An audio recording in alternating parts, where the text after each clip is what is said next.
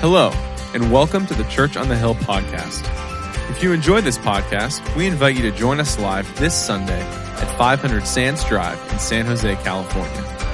Visit churchonthehill.com for service times and directions, and also to learn more about connecting, growing, and serving at Church on the Hill. Now let's join lead pastor Scott Simmerock as he teaches at Church on the Hill. So we've been doing this series called Resilient Church. We've been in this for more than a month now, and we're on week 6, and week 7, next week will be our last week. And here's what it is. If you haven't been with us, let me explain. In the book of Revelation, chapters 1 through 3, Jesus gives John a message, and he writes 7 letters to 7 different churches. And so we're on the 6th church this week, and we've talked about being this resilient church. In all of it, he just wants to build up the church and make the church resilient. Why? Because they're living in really tough times. Persecution at the end of the first century was coming in at all-time high. And he just wanted to encourage the church to say, these are the things you're doing really well. So let me just kind of review for the churches. Remember the first one? It was what I called the loveless church. He's like, man, you've done a lot of things really well, but you've forsaken your first love for me. And then there was the suffering church. Then there was the compromising church. And they were compromising in their theology. And then there was the permissive church. And then Josh talked about the sleeping church. When Jesus wrote to him and said, I need you to wake up. This week, we're going to talk about this. We're going to talk about the shaky church, all right? The shaky church. It means that this church was it was discouraged. And we're going to read this in a minute. In the middle of this letter to this church in Philadelphia, not Pennsylvania, but Philadelphia in Asia Minor, it says this, I know that you have little strength. And the Greek word means this, that church was worn out. They were small, they were tired, they were discouraged. Now, I have some really good news for you. If you're discouraged today, you're going to find great hope. Just a question for you real quick. How many of you are actually encouraged? I mean, you're doing well and you came in here today just like, man, life is good and I'm super pumped about being here. Like, I'm doing good. All the encouraged people say amen. All right, you can leave. We ain't talking to you today. All right? All the discouraged people, and maybe you don't say like, yeah, I'm just a overwhelmingly discouraged person, but maybe there's something in your life that is discouraging. I would say all the discouraged people say amen, but you don't say amen when you're discouraged. So all the discouraged people, sit there and be silent. Look at all the discouraged people in the room, right? I don't know about you, but there's typically some area of my life that's trying to discourage me. And if that's you today, man, I've got such good news for you. But here's what's interesting.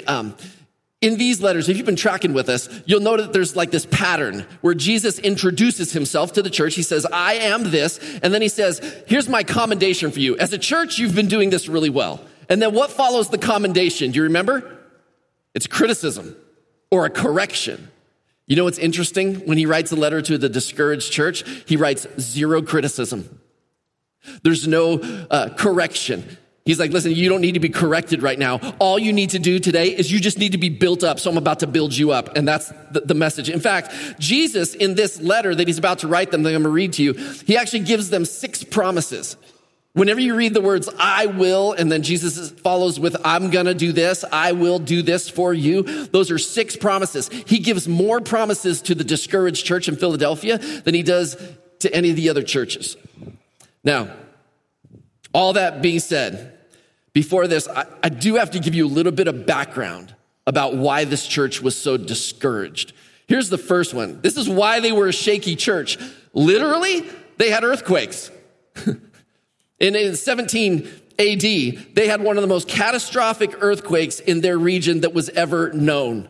There's this historian and geographer named Strabo from the 1st century, and he writes about how these homes that are built on columns, they would collapse in an earthquake. He writes, the city of Philadelphia was ever subject to earthquakes. Incessantly, the walls of the houses are cracked, different parts of the city being thus affected at different times. For this reason, but few people live in the city. Most of them spend their lives as farmers in the country since they have a fertile soil, yet one may be surprised at the few that they are so fond of the place when their dwellings are so insecure. The reality is in that first century, they had 2 major earthquakes and almost daily had aftershocks. Church in California, we get this, right? I mean, if you've ever ridden through it, anyone in here never been through an earthquake? Never? Come on, you've all experienced it? Amazing. There's always like transplants to the Bay Area. They're like, no, I'm waiting for my first earthquake. They say it like they're excited. And then they experience it like, no, thank you. Here's what's interesting about this place. People actually stopped living in the city. They were so afraid to live in these stone-built homes that would fall on them that they actually lived outside the city in a much more stick-built type of home that wouldn't kill them if it collapsed. So they're earthquake shaky, but they're also culturally shaky. This city of Philadelphia, it actually was positioned as a missionary city. I know I just did air quotes. People don't do that anymore, but whatever. A missionary city. What I mean by that, it's not a Christian missionary city. It was a Greek missionary city. They planted Philadelphia near 3 different kingdoms so that the Greek culture would go to Philadelphia, and then through the trade routes with these different kingdoms, the Greek culture would spread to them. So get this, the Church of Philadelphia is planted right there where all these 3 kingdoms and the Greek culture converge.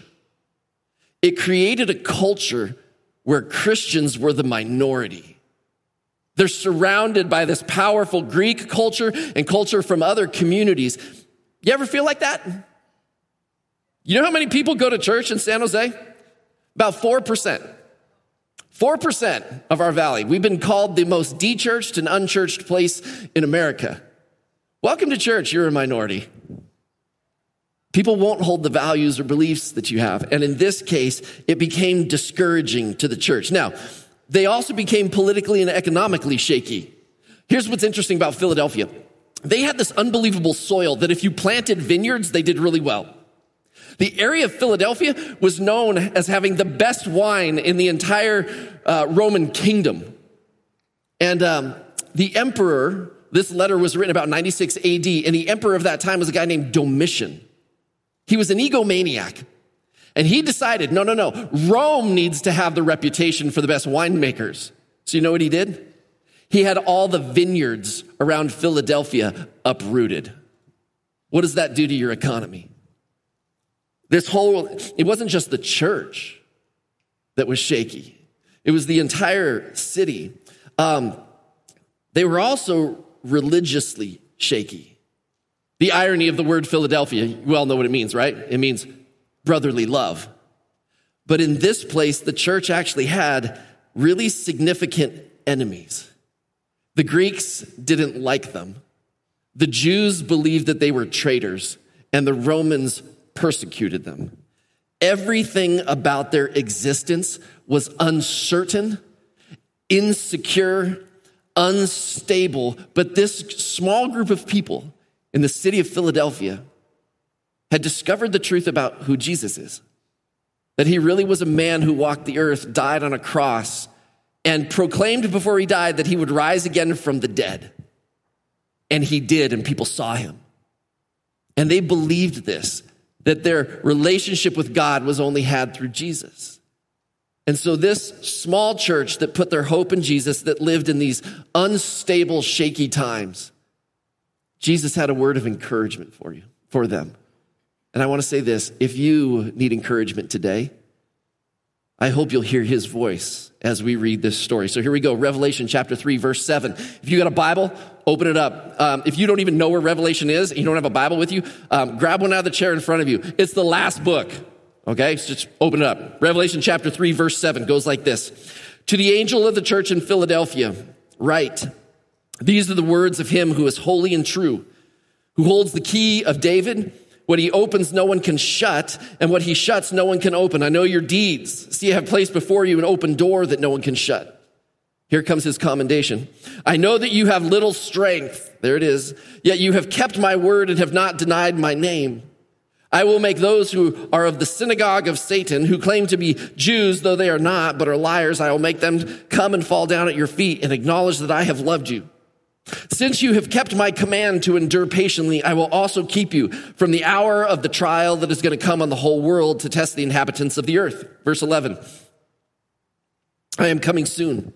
Hold on to what you have so that no one will take your crown. The one who is victorious, I will make a pillar in the temple of my God.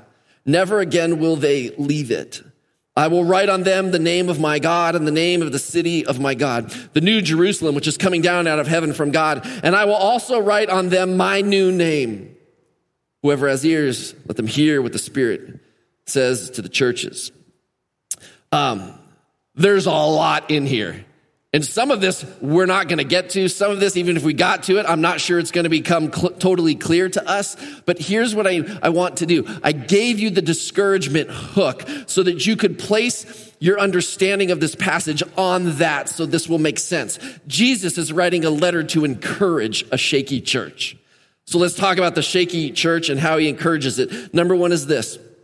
Jesus replaces closed doors with open doors. The text, right? These are the words of him who is holy and true, who holds the key of David. What he opens, no one can shut, and what he shuts, no one can open. I know your deeds. See, I've placed before you an open door that no one can shut. Now, here's what's interesting about discouraged people. They believe that every door is closed. They just don't believe that there's a lot of opportunities in front of them. Have you ever talked to someone who's discouraged? They talk about being stuck. And you might look at them and listen to their story and go, well, what about this? And what about this? And what about, like, here's some open doors. And they're like, no, we can't. I can't. It's just impossible. Discouraged people don't see open doors. And this letter to the church, this church, they have a mission to share Jesus with people, but they're overwhelmed by the situation that they're living in. Now, you might be able to relate with this, that you've invited people to church.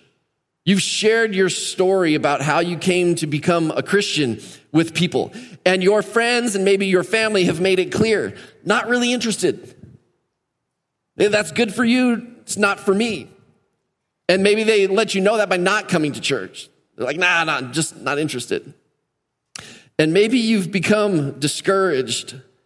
And maybe you think, you know what? They're never gonna. I'm never going to have the ability to see my family come to know Christ. I'm never going to see my neighbors come to Christ. And maybe you're a little discouraged in that. Can I say this? You might be just looking at closed doors, and God is about to open a new one for you. But because of your discouragement, will you see it? I want to get personal for a moment. Is there something that's discouraging you? Is there something in your life that is discouraging you? Maybe it is a lack of friendship for you. Maybe it's your parenting of your kids. Maybe your family is just a source of discouragement.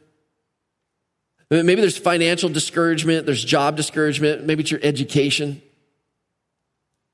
I think when people get discouraged, just everything looks like a closed door and you just don't see opportunity around you. We can't do that. That won't work. We've never tried that, or we've already tried that. Those people won't listen to us.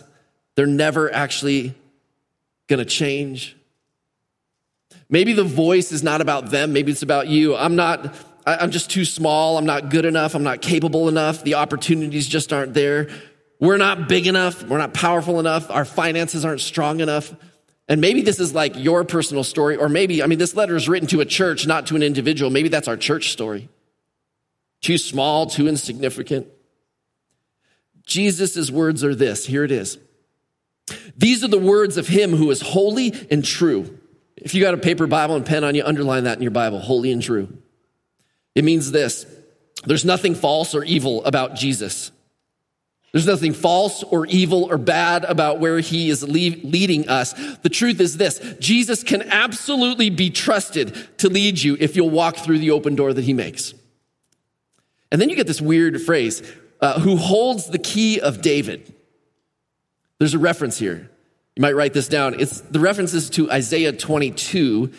And it's about, there used to be a corrupt official in the courthouse. And in the king's court, that corrupt official was going to be replaced by this other official. Let me just read this story to you. Don't turn there. In Isaiah 22, verse 20, it says, "In that day I will summon my servant Eliakim, son of Hilkiah. I will clothe him with your robe and fashion your sash around him and hand your authority over to him." Listen to this. "He will be a father to those who live in Jerusalem and to the people of Judah. I will place on his shoulder the key of the house of David. And what he opens, no one can shut. And what he shuts, no one can open." Do you see how similar that is to the book of Revelation? I think what he's doing is he's telling this story about this guy in the Old Testament who literally is going to have keys to the city and keys to the temple and keys to the place of worship. And God says, he's got the key to everything. So he has my authority and he has the keys to open it.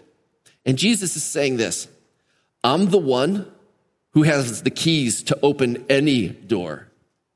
Nothing's impossible for me. So if you're in a situation where you feel stuck and there's not an open door in front of you, Jesus is like, you don't know who I am. I got the key to David. You see that whole story? We know that Jesus comes through the line of David. So that phrase in Isaiah chapter 22 over the years became known as, Jesus is going to be the one who has the keys to the kingdom. And Jesus is reminding us here, there's no one more trustworthy than him. And there's no one more powerful than him. Question, are you asking him for an open door? And are you looking for an open door? See, I think the most important phrase, go back to the text there. I think the most important word in this phrase, "See, I have placed before you an open door that no one can shut." You know what the most important word is in that? It's see. It means behold. Check this out. It's a loose translation of the Greek text. There's a door that I am opening for you. Look at it. Look for it. Behold it. Why? So you can walk through it. Well, sometimes we just look back and go, can't do that. Can't do that. That's not an opportunity. I can't do that. Maybe somebody else could do that, but I'm not good enough to do that. And we close all the doors. And Jesus is like, no, there's an open door right there in front of you. Now, I use this phrase sometimes in talking about open doors. God can't steer a parked car. So sometimes you got to get the car moving and then let God steer it through the open door. Let me give you a different illustration. I was in the airport on Friday.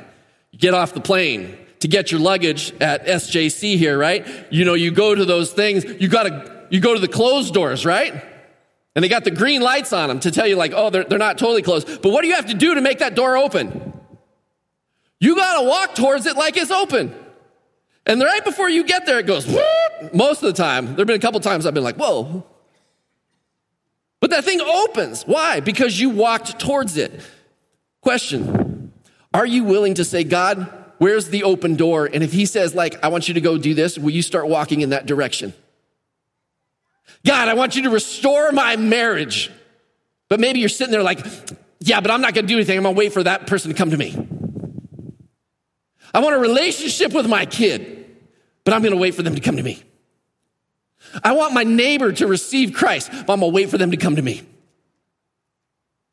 What if God is telling you this? Go step in that direction and watch me open the door. Come on. I just wonder if so many of us get so discouraged that we're afraid the door might not open, that we just stay still.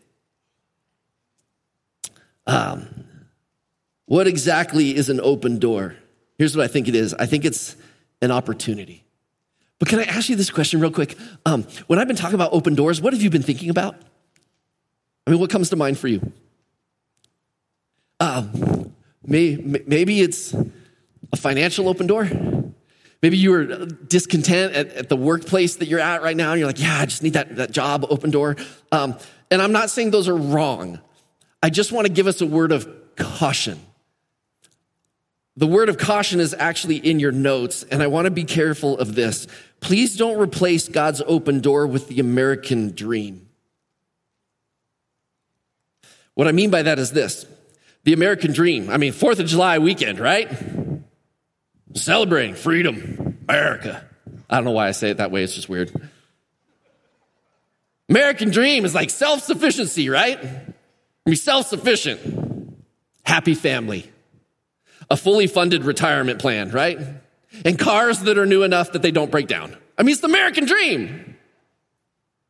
And I wonder sometimes if we think about God's open door and like, God, would you give me this open door? And it's actually an open door to the American dream as opposed to the open door that Jesus is referring to here. See, the open door of this church was they were on a mission to share Jesus with people. I think about the American dream and all the things that we want and need. Oh, air quotes again. Weird. Comes to mind this verse that Jesus taught that he just said, seek first the kingdom of God. Prioritize Jesus. Prioritize the mission of the church. Prioritize the things I'm telling you. Seek first the kingdom of God, and all these things, the necessities of life, will be added to you as well. So this letter is actually written to this discouraged church, not just individuals. And their mission, we describe our church this way, like we're going to be transforming lives. We want to be displaying the irresistibility of Jesus to people so that lives are transformed. They probably would have said it differently, but they're about making disciples. So are we. And the open door, whenever the phrase an open door is referred to in the New Testament, it's always about a ministry opportunity. It's about the advancement of the gospel. Just a quick question for you. I don't mean to sound too convicting on this at all, but just be careful. I want to caution you with replacing, God, what do you want me to do with my life? With, God, how are you going to fund my 401k? We have real needs and things that are discouraging us. But I wonder if at this moment, God is saying, you're having these you're discouraged about some things that are not the primary thing. Here's point number 2. For this discouraged church, this shaky church, Jesus replaces weakness with strength and hope. Here's his text. I know that you have little strength, yet you have kept my word and have not denied my name. What a compliment. Hey, I know you're weak and I know you're struggling, but man, you've stayed faithful to me. Verse 10, since you have kept my command to endure patiently, I will, here's a promise, I will also keep you from the hour of the trial that's going to come on the whole world to test the inhabitants of the earth. I'm coming soon. And then he says this, hold on to what you have so that no one will take your crown. So what does all this mean? I want to keep 2 things straight here. Some people take this reference where it says, I will keep you from the hour of the trial that is going to come on the whole world. They take that as like an eschatological end of days, it's still in the future kind of thing. Like, I'm going to grab my people, rapture the church up off the earth, and then a 7-year tribulation period will occur. Other people take it this way. That phrasing was actually written to the church in Philadelphia to say there's going to be great suffering and tribulation around the whole world of the Roman Empire, but I'm going to place my hand of protection over that church in Philadelphia so that you might not experience all the suffering that all the other churches are experiencing. It's really interesting. The church in Smyrna, the suffering church, one of Jesus' words of encouragement was, hey, I want you to hang in there, even though you're going to suffer, and some of you are even going to die for your faith. Wow, we don't want that story applied to us, do we? But all of a sudden we read this and we're like, oh yeah, Jesus, protect me, pluck me out of the tribulations and the suffering that's going to come. Like, here's what I think this means. I think this really was a message to the Philadelphia church that says there's going to be some things that happen that other people will suffer from, but you won't. Other churches, Christians, will suffer, but I'm going to protect you. I'm going to protect you in ways that you will never see. Can I tell you, I think that that's actually true for us too. That God protects us in ways that we will never see. And yet it's so interesting that he never promises us that he'll protect us from everything. He promises us trouble in the world. But in this moment, he promises them, I will take care of you. Now, I want you to notice this. I wrote this in your notes, and I just wrote it this way. Our strength is never enough and will never be enough. And what I mean by that is this. When you're discouraged, people tell you, Buck up, little camper. They don't use words like that, but they'll say it differently. Hey, you got to be strong. You can do this. Can I just say this? No, you can't. Not apart from Jesus. There's stuff we're going to go through that'll break us, that'll hurt us, that won't leave us the same people we were before. But I think what Jesus is saying is our strength is never enough because we rely on God's gifts of longevity and security. It is his security that he gives us. It's his strength that he gives us. If we want to do life on our own, there's going to be things that'll wreck us. But I think what he's saying is this: rely on me and lean into me for that kind of strength and that kind of gift. The command that Jesus gives is this: hold on to what you have. What do I have? Well, you have Jesus. You have this faith in him that is built not upon hope or a myth, but your faith in Jesus, your relationship with Jesus, is based on the fact that he claimed he was the Son of God. He claimed he would die on a cross and 3 days later be resurrected. And that event historically took place. And this is 60 years after that historical event. People still alive who experienced it. John, the one who saw him alive, is writing the letter. He's saying, hold on to what you have. I think in the midst of our discouragement, hold on to Jesus. Don't abandon your faith. Don't abandon your spiritual practices. Don't abandon your church. Stay connected. Stay plugged in. Jesus said this: I'm the vine and you're the branches. Anyone who's plugged into me, you can do all things. But apart from me, you can do nothing. We get fascinated with our strength when really it's God's strength working in us. Here's the third thing. I need to move on from this and we're running out of time. Jesus replaces shame with honor. Verse 9 says, I will make those who are of the synagogue of Satan, that's a pretty big word, let me explain that in a minute, who claim to be Jews, though they are not, but are liars, I will make them come and fall down at your feet and acknowledge that I have loved you. Now, I mentioned this a few weeks ago. The Romans and the Jews had protection under the Romans. Everybody else was expected to bow down and worship the emperor, except the Jews. They had a treaty with Rome. And Christians were thought to fall under the Jewish umbrella. But there were Jews in the church in Philadelphia who were exposing these Christians, saying, no, they're not one of us. They would literally push them towards the Romans, going, no, they're not one of us. Therefore, the Romans could persecute them. I will make those who are of the synagogue of Satan. By the way, this is not an anti-Semitic thing. He's saying those Jewish people are exposing you, leaving you vulnerable, and they're saying, listen, God doesn't love you. Only we are of God, and Christians, you're not. And Jesus says, I'm going to make them come, fall at your feet, and acknowledge that the Lord God has loved you. It makes me ask this question: who are we actually trying to impress? Is your discouragement based on trying to impress somebody who is not God? We're trying to fit in. We're trying to belong. And this is somewhat connected to point number 4, that Jesus replaces rejection with love. This group in this Philadelphia church was totally rejected by the Greeks, by the Jews, by the Romans. They didn't feel a belonging with anyone. But Jesus replaces rejection with love. Listen to the text in verse 12. The one who is victorious, I will make a pillar in the temple of my God. And he's not actually turning them into pillars of stone, okay? What he's saying is this: the most foundational, the strongest part of this temple, that pillar, you're going to be permanent. You're in my family. Nothing can move you. It says this: never again will they leave it. I will write on them the name of my God and the name of the city of my God, the New Jerusalem, which is coming down out of heaven from God, and I will also write on them my new name. Okay. What is all of this Jesus tagging stuff? He's like, I'm going to write my name on you. I'm going to write the name of the city. He's writing his name on everything. Here's what I want you to get. They were rejected by everyone, and he's like, no, you belong to me. I won't let you go. I put my name on you. I put the name of the new city that's going to be coming down on you. Why? Because you're going to be there with me. Listen, if you are discouraged and you put your faith in Christ, you're with him. He loves you. No matter what rejection you face on earth, even though it hurts, and it hurts, amen? He will always love you.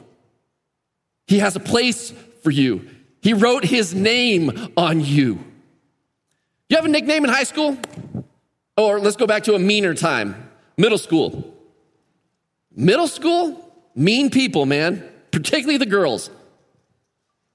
Come on, you know it. Do you remember your nickname? They probably weren't flattering, right? They never usually are. Because in middle school, the whole game is to rip people down so that people feel better about themselves. It's so weird. Maybe you gave yourself a name, like failure, broken, incapable, not smart, dumb, broken. Jesus is like, why are you listening to those names? I put my name on you. My name on you is beloved, cherished, child of God, not perfect, but he literally calls us his masterpiece in Ephesians 2:10. Do you really believe that about yourself? That you're not unworthy of love, but you're worthy of love. That you can be loved, that you should be loved. God sent his son to the cross because of his value for you. Do you know that?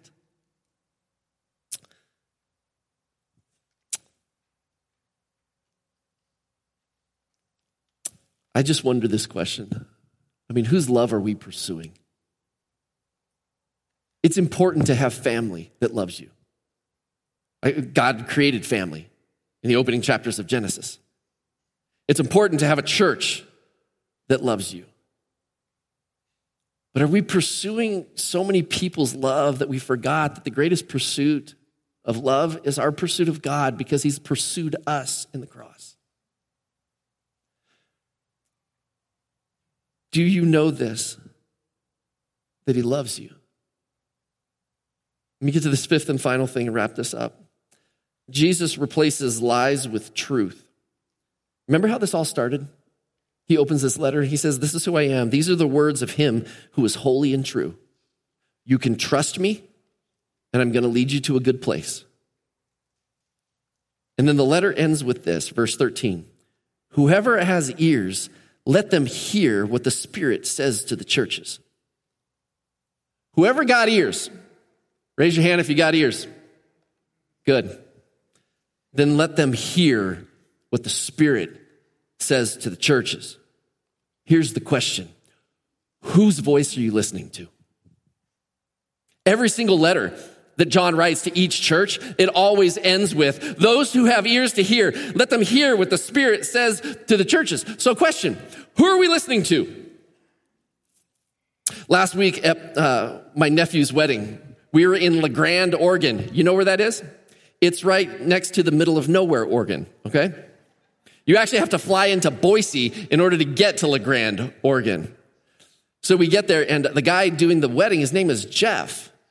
And he comes up to me and he finds out that I'm a pastor and that I work at Church on the Hill in San Jose. And he comes up to me and he says, my uncle lives right at the bottom of the hill. And I go, in Birdland? He goes, yeah, in Birdland. No one knows it's Birdland unless those that live there. All the streets are named after birds. Okay. Some of you don't even know that. You learned something today. He goes, my uncle was actually really one of the main people who was there in the 70s who really helped that church get established on the hill.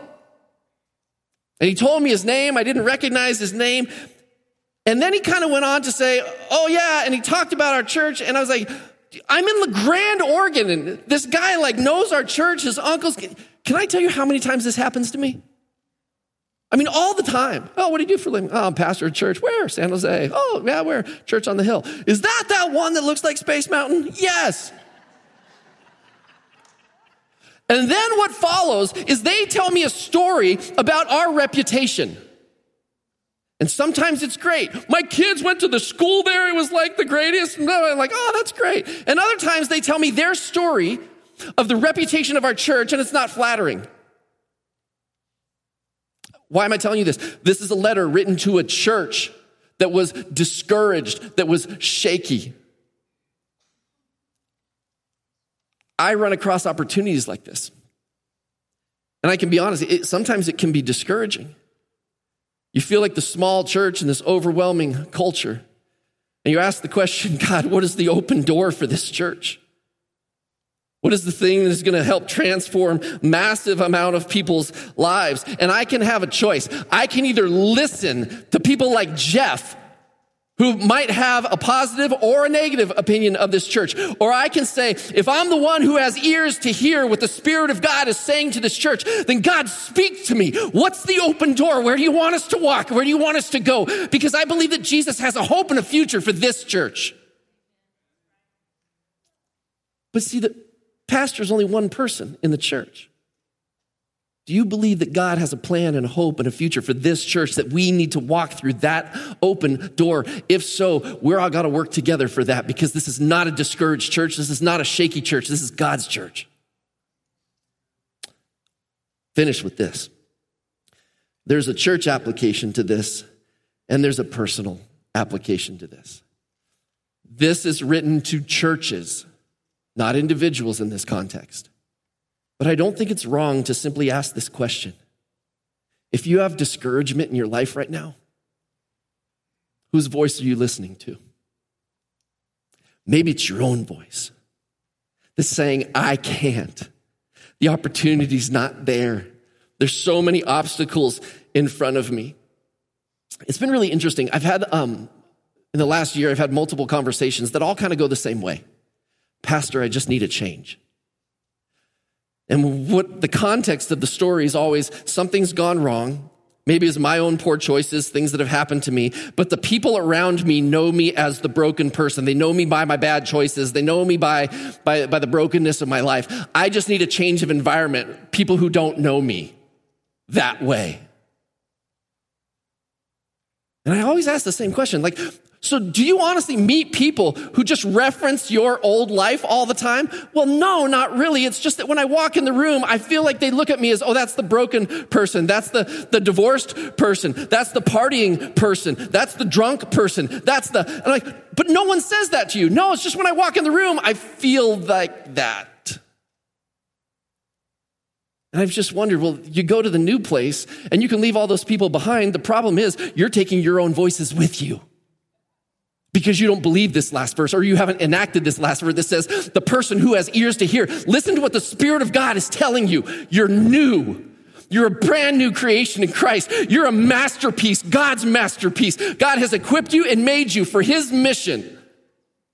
You're not broken or dumb or incapable. God is empowering you. I just wanted to ask the question, are you listening to the wrong voices?